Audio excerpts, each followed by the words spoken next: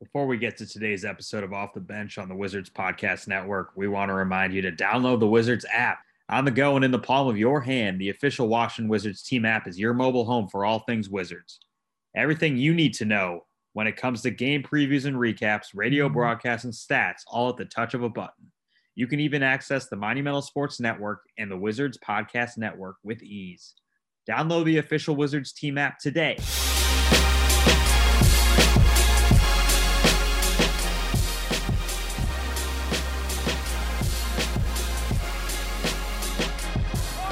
Fadeaway, and there it is. History. Russell Westbrook has just surpassed Oscar Robertson. It lasted 47 years, and now Russell Westbrook stands there all alone. It's just a blessing, man. You know, you put so much into the game, you put so much time, you sacrifice so much to put into the game, and to be able to just be mentioned with guys like Oscar and Magic and Jason Kidd and those guys is just something that I never would have dreamed about as a young kid growing up in LA. And I'm truly grateful for moments like this, and something that I should, normally I don't like to pat myself on the back, but tonight I will, just because, I'm so grateful for the ones before me, and so blessed and thankful for the man above for allowing me to go out and do what I do. And I take this job very seriously, and I'm super grateful for all my teammates and coaches along my journey thus far. And special thanks to my family because they sacrifice so much of their time and energy away from me to allow me to do some of the things I'm able to do. My wife, my kids, my mom, my dad, my brother, the sacrifices they have done don't go unnoticed. And I'm just grateful for so many people. The list can go on. And but I'm just appreciative of moments like this.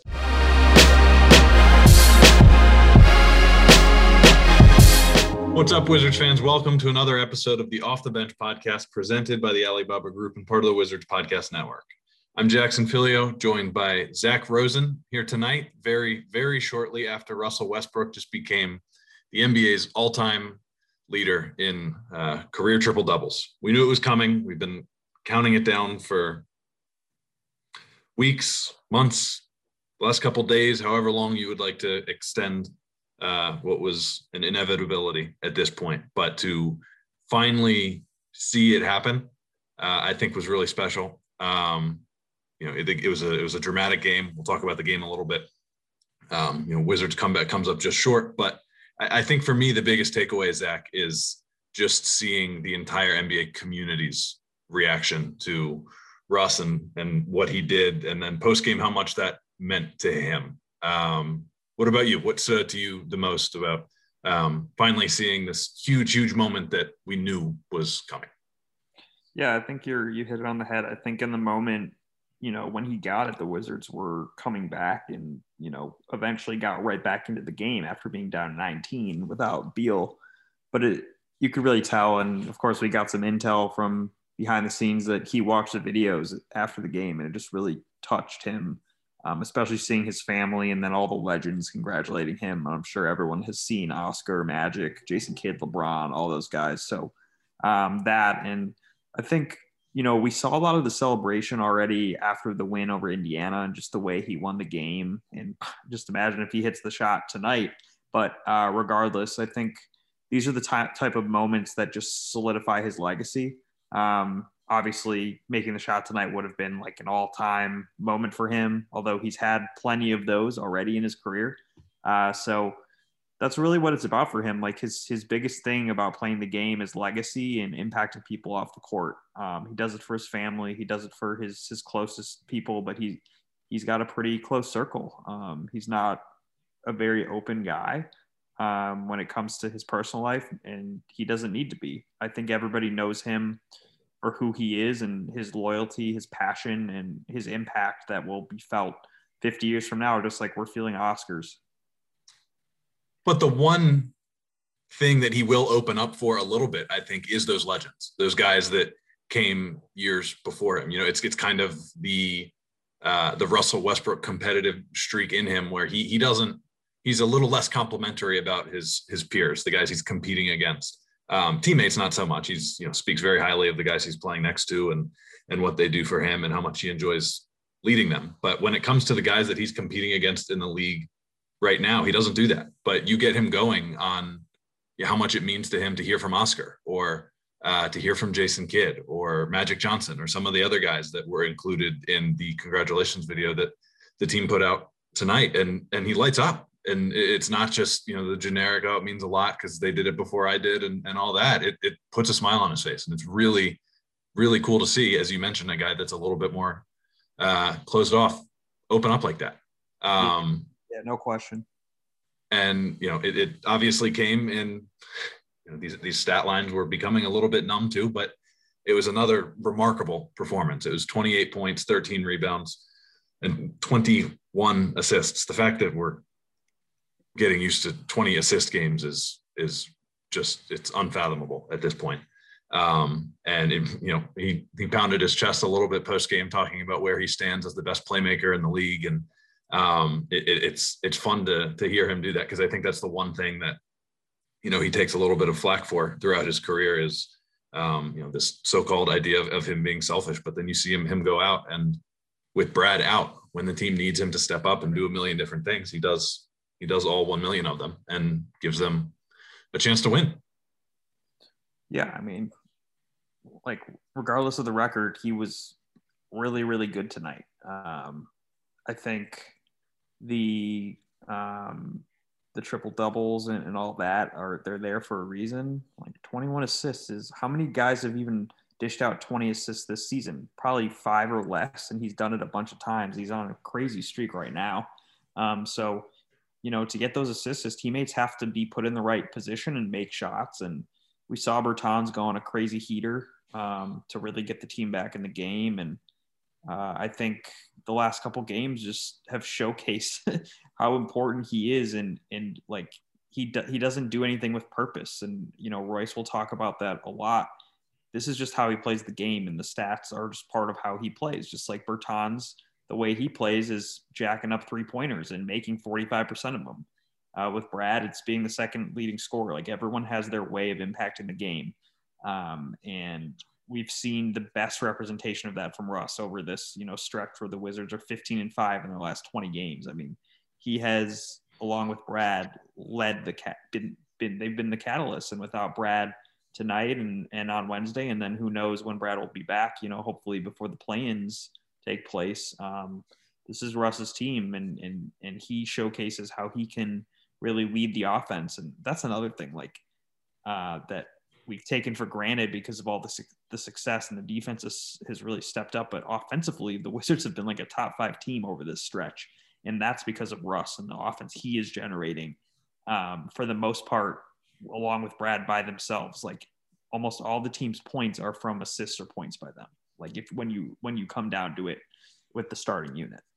Yeah. And I think we're past the point in the season where you can take moral victories. The Wizards really need to rack up some wins here for the sake of play and positioning over the course of the last week. So I don't think there's anybody in the locker room that would tell you that, they can just shrug off a 1-point loss at this point. But all things considered, Brad out, the performance from Russ, a good opponent in Atlanta. If they're able to bounce back from this over the course of the next couple of games, obviously Atlanta again on Wednesday, you can look back and say, okay, that made sense. That one's excusable. It's another, one of the rare Wizards losses over the last month that has come by a point or in overtime or something like that. They've managed to be competitive in just about every single game that they've been in, but we're getting down to crunch time here, and it's going to be a really, really fun final week. And the standings are close, and there's a lot at stake for this play-in tournament. What are you watching for here, Zach? Well, I think it comes down to the favorability of the remaining schedule. I think for the Wizards, they have no more back-to-backs. 2 of their 3 games are at home. They're closing this 5-game road trip on Wednesday without Brad, but hopefully he comes back over the weekend like we've been talking about. The Pacers and Hornets have some tough games remaining. The Hornets are a game and a half up on the Wizards and hold the tiebreaker, so the Wizards need to win out, and they need the Hornets to lose 2 out of their 3, essentially in something like that. They can't be tied at the end of the year because the Hornets will get that 8th spot. and play a Celtics team, which a lot of people are probably counting out now that Jaylen Brown's out for the year. You look at the Pacers, the Wizards have beaten them 3 times. It's going to be really tough to beat a team 4 times, but that may be the situation for the play-in. And then you look at the Bulls, who aren't out of it yet technically or mathematically, but they got to win out and hope for some help. So it's going to be really interesting. I think, if you're the Wizards, getting in the play-in tournament is great, but you're in a position now to move up to 9 or 8. I think either are good situations. Obviously 8 is preferable. You only have to win 1 game, but 9, you do get to host the first game. So that goes a long way. And then you would have to beat the loser of the 7-8. So a lot to take into consideration, but luckily I think this team is taking every game 1 game at a time. That's talked about all the time. And they're obviously playing really good basketball. I mean, the third quarter tonight just kind of killed them. But it's hard to maintain a level of consistency like they showed over the past couple weeks without your leading scorer. I mean, he's an all-NBA player this year. So the numbers show it, especially offensively, that the team struggles without him. So they can take a lot from this game, though, I think. Yeah, it's shaping up to be a really, really exciting final week of the season, partly because of the Wizards and the fact that all they do is play close, exciting games, and the opponents are against teams that are going to matter here in this playoff race. And then partly because the league has set up this play-in structure that is, I think, paying off exactly how they want to across multiple levels of both conferences. It's going to be a lot of fun. And we are actually going to be back later this week for an episode breaking down everything play-in that you fans need to know about heading into that. Matchups, scenarios, all sorts of different things going into the final week of the regular season. But now we are going to go with an interview with ESPN.com's Royce Young, who covered Russell Westbrook for years in his time in Oklahoma City and now covers the league nationally for ESPN. He provided a lot of really great insight on what makes Russ who he is and how he got to this point.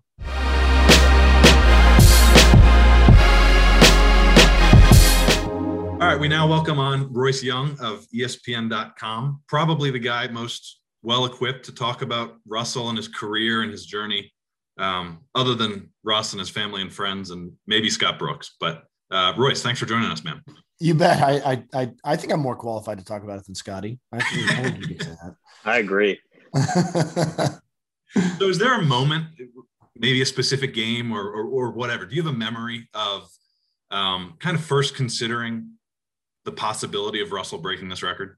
I never considered it. I mean, and I honestly, I feel very foolish to have ever thought that way. But even, I was up close and personal with the kind of original triple-double rampage in 2016-17, where Russ put up 42 of them.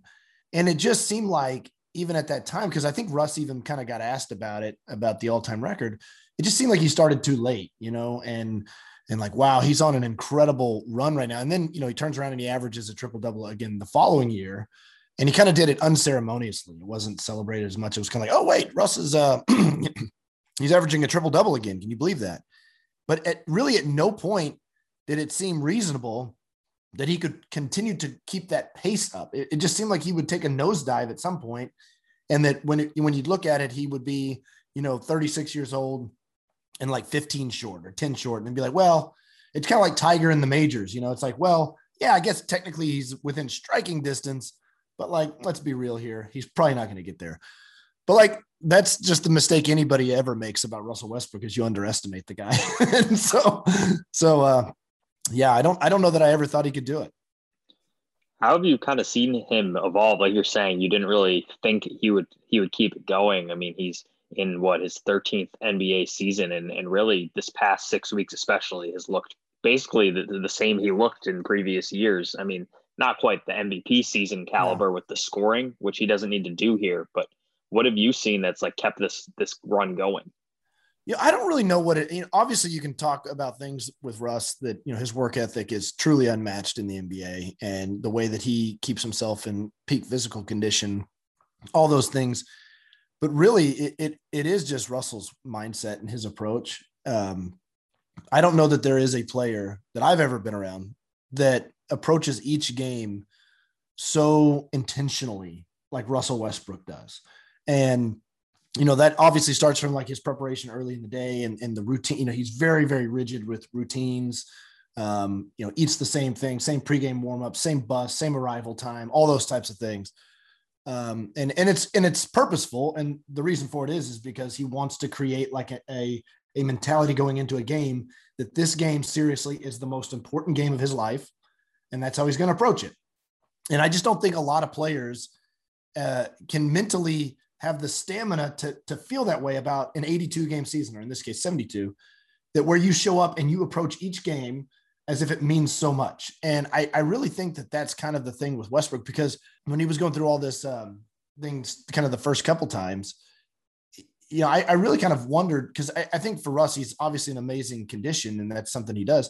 I thought the mental fatigue would catch up to him. Like there's just something about trying to kind of show up and produce this way night in and night out. I think back, one memory I have is the very first game post Durant was in Philadelphia, and Russ played just like out of his mind, played so hard. The Thunder came back and won a tough game on the road. It was Joel Embiid's debut.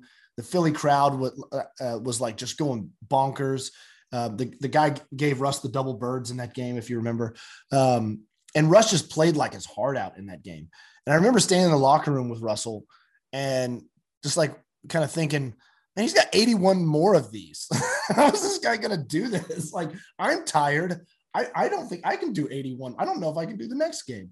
And like, that's something about Westbrook, is that he just shows up to the next game like the one before it never happened. And he's just like, I've never been around a guy that can have that kind of mental endurance like him. And that's obviously one of like the defining qualities of his career, is that intensity and the consistency of it. And I think from our perspective, seeing him up close for the first time this season, I think one of the most impressive things is how he's imparted that on the rest of the team. Mm-hmm. You'll hear Scott Brooks talk about, or his teammates talk about, how he has changed other guys' routines, how he's talked to other guys, not about just succeeding on the court, but how to take care of your body and how to prepare mentally and all sorts of things like that. When did you see him in his career? Obviously he had the intensity, he had his routine. That's how he came up. That's how he got where he is. When did he start to impart that on teammates? When did it become part of his leadership? They're like, hey, if you guys do more of what I do, it can help us all be more successful. It's a great question. I really think it does align with Kevin Durant's departure. I just think that Russell had a complete understanding of the influence that he could have on a locker room. And not to say that Russ wasn't a leader before that. I think he absolutely was, but he was very much just kind of a lead by example guy, show up, play hard. And I think everybody kind of had their well-defined roles and understood kind of their place on the team and what was going to make the best possible Thunder team there was, because look, those Thunder teams were amazing.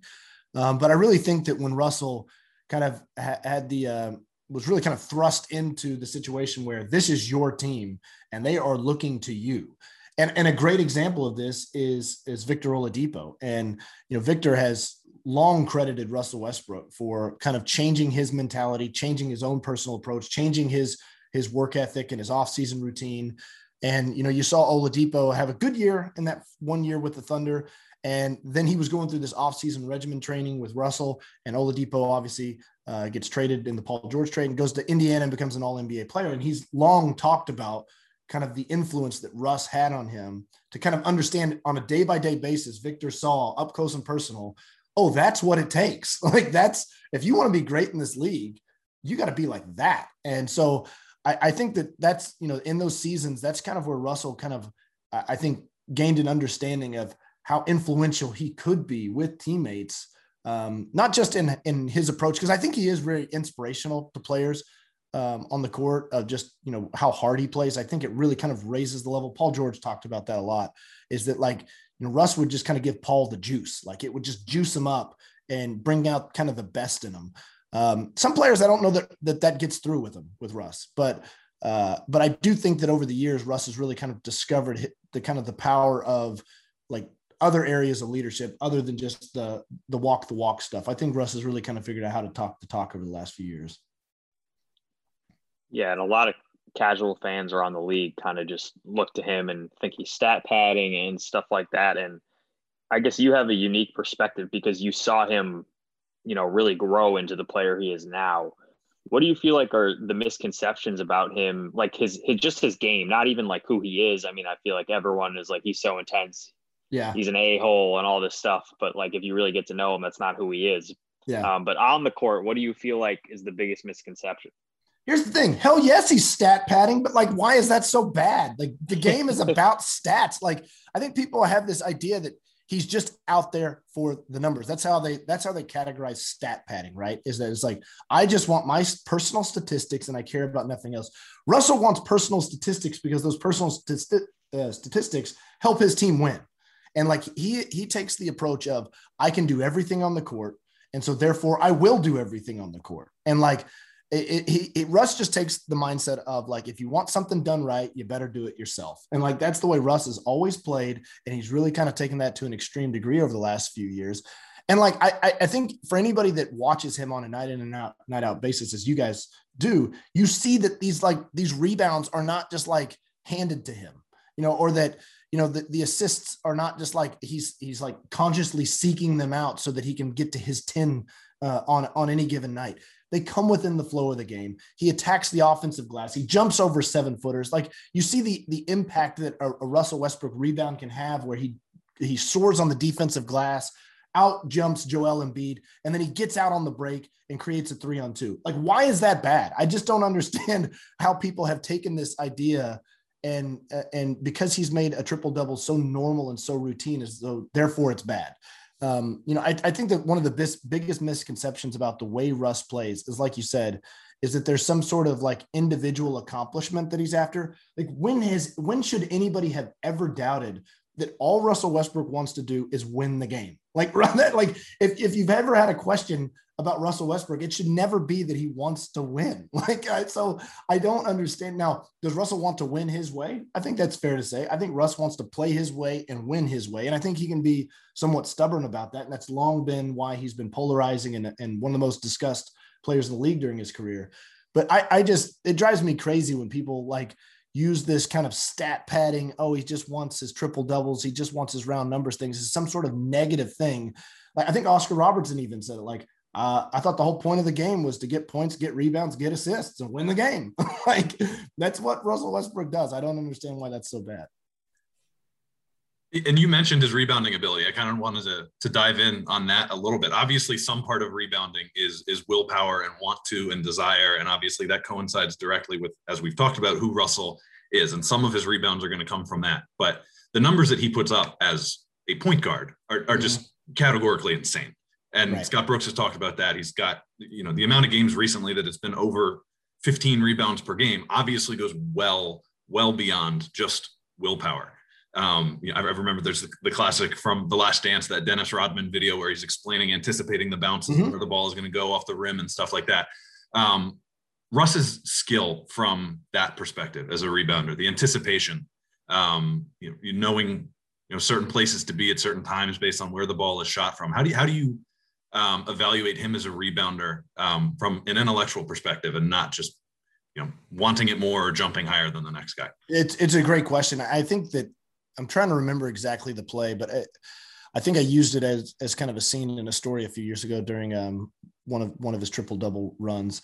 But, one of the things that's unique about Russell, and like you're talking about how kind of he anticipates the direction of the ball or where a rebound might be going, but he combines that with like elite quickness. So it's one thing to kind of have an idea of where the ball might go, but, and be like, oh, I think it's going to go over there, but, oh, they got to it before me. Like with Russ, he can anticipate it and then like shoot himself out of a cannon and go get the ball. And so his ability to combine kind of all facets of rebounding, I think is what makes him so unique. And obviously, again, like just the mental stamina to just consistently go after the ball night after night. Like he sees the ball in the glass and he thinks it's his. But I do think that Russell really kind of approaches rebounding in a cerebral manner. It's not just brunt force. I'm just going to jump over everybody and grab the ball. I think that you can see it sometimes where he is anticipating the direction of a rebound and he just combines that with his elite athleticism to be able to just beat everybody to the ball. And again, when, back to the whole idea that like somehow him getting the rebound is bad, Russell one time said this, that like, if it was so easy, then everybody would be doing it. Like Russ is making millions and millions of dollars being the triple double guy, like he's going to go down as one of the, first ballot Hall of Famer. He's got an MVP. been a multiple all NBA teams, all-star teams, multiple max contracts. If all it took is just you had to go get 10 of each thing, everybody would be doing this. So like it's crazy to me that when you watch these things like you're talking about and the elite skills that he has, whether it's the athleticism or just kind of his mental approach or the intelligence to know, like he puts it all together. And if it was so easy, everybody would be doing it. The Wizards, same head coach, some of the same athletic staff, a lot of the same assistants are from the Thunder. Has it been interesting for you to kind of watch from afar? I know you don't, watch every single game on League Pass, but like, have you noticed like, oh, look, I remember him being on the bench for Scotty, back in the day. Has it been just interesting to see almost like the reincarnation of that play out? Yeah, for sure. I mean, it's always great to see kind of the tree, grow out and a lot of people still kind of find good spots in the league. And I think that just kind of that comfort level for both Scotty and Russell probably is a really good thing of kind of the infrastructure. I know that hopefully I'm not speaking out of turn, but I know one of the big focuses of the Wizards of the last couple of seasons was to kind of reinstall a culture and a professionalism to the team. Right. And, I think that Scott really, one of his elite skills as a coach is locker room culture. And he obviously did that with OKC and growing that young roster together. Now he has a different group in DC with a more veteran Russell Westbrook than a young Russell Westbrook, Kevin Durant, James Harden. But I think that a lot of those same principles still apply. And so I think that you can kind of see the camaraderie, the connectiveness, and just kind of the overall professionalism, because in years past, the Wizards just weren't considered to be that. And I think that Scott Brooks really has taken a mindful approach to say, I want to make the Washington Wizards feel like we are a top tier professional team, that we have the right approach. And when we walk into a building, people are going to respect us for the way that we play this game. And so I think that he's brought that with a lot of the same staff members, with a lot of the same players, and with his own approach. I think he's really kind of been able to install a lot of that with the Wizards. Right. And Tommy Shepard, the GM, like as soon as he was hired, that was like one of his, priorities was like, we need to reset this culture here and be more professional and stuff like that. So it's a good point that you hit on. And specifically to Scott and his relationship with Russ, we've heard Russ a couple times over the last few weeks, express how grateful he is to Scott Brooks for allowing him to be him and helping him along in his developmental path, specifically in terms of their relationship. What is it about them together that you think clicks so well? Well, I think you hit on it that, I think that Scott has kind of a unique ability to let Russ be Russ while also able to kind of break through and coach him. There is just a built-in trust level there that Scott, I think that's the case with a lot of players, but even with Russell, is that Scott was there with Russ when he was a young player, kind of went through the growing pains and the development. But one thing about Scott Brooks is that he was rigid in his defense of Russell Westbrook, and that he stood by his side. He would go to the media, even when, you'd have media members knocking down the door on Scott Brooks, talking about he's not a point guard, or he's not this, or what, that was a terrible shot, or what are you going to do about Russell? Scott Brooks really never wavered in standing by Russell Westbrook. And I think that really has kind of just kind of had a built-in equity in their relationship. So, they may have spent years apart, but the trust level and the respect has always remained between Scott and Russell. And, that was, Scott was right there at the forefront of Russell's development from a guy that as a rookie led the league in turnovers, was kind of I don't want to call him a disaster as a point guard, but like it was really a good question of like, can this guy really run an NBA team? Like, is he too reckless? Is he too erratic? And Scott Brooks, along with the Thunder front office, just really never wavered in their belief of Russell. And so I think that kind of trust level has always maintained.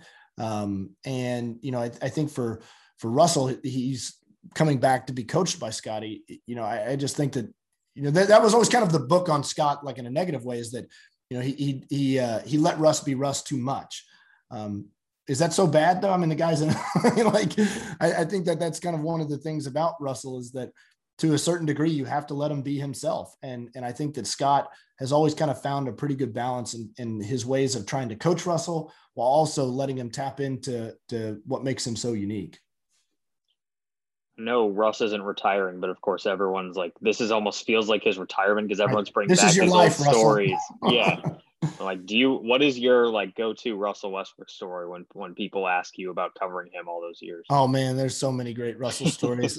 Like, you know, I don't know that I have a go-to one. I mean, there's so many great just memories just from games themselves. And the way that Russell would just kind of engineer a comeback on his own. One of my favorite, though, personal stories that I like to tell is, so Russell, I think I'm still blocked on Twitter by Russell. And,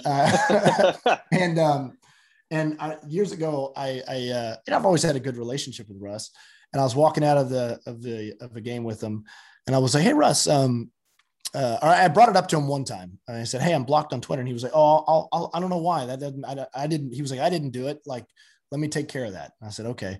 And so I was walking out with him in the game. I was like, "Hey, I'm still blocked on Twitter. What's the deal?" Like, and he was like, "Oh, I'll get it fixed. Like, that's my bad, man." I was like, "Oh, good.